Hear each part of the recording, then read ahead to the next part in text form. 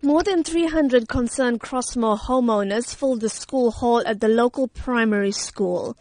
Many of these people are second and third generation Chatsworth residents living in homes that their grandparents were forced into during the Group Areas Act. They say that this is their home and that they do not want to feel threatened by land invaders.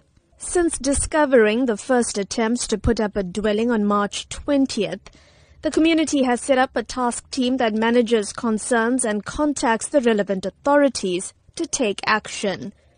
Omi Naya heads up this team. She says the invaders have tried to start constructing in 6 confirmed spots in just 10 days.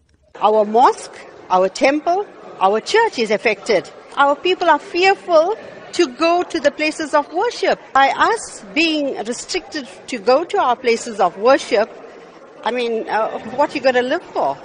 While the team acknowledges that the Land Invasion Unit, Metro Police and the SABC are working with them to monitor the area, they say they want active measures to be taken to make land invasion impossible. It is now the community who is going to cut grass, clean out bushes, cut trees.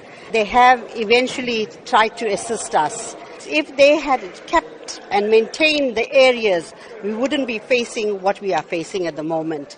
Spokesperson for the KwaZulu-Natal Department of Human Settlements, Mbulela Baloy, says they're working with the eThekwini municipality on the matter, in particular are not allowing any more informal dwellings to be constructed in Crossmoor. But he says the process is not a quick one.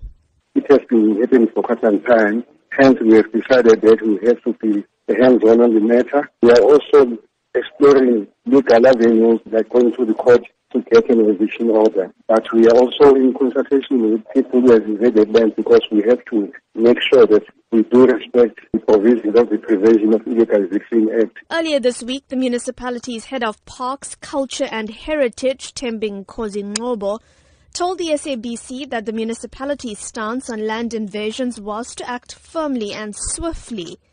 But the residents of Crossmoor feel that this is simply not happening fast enough. I'm Minoshni Pillay in Durban.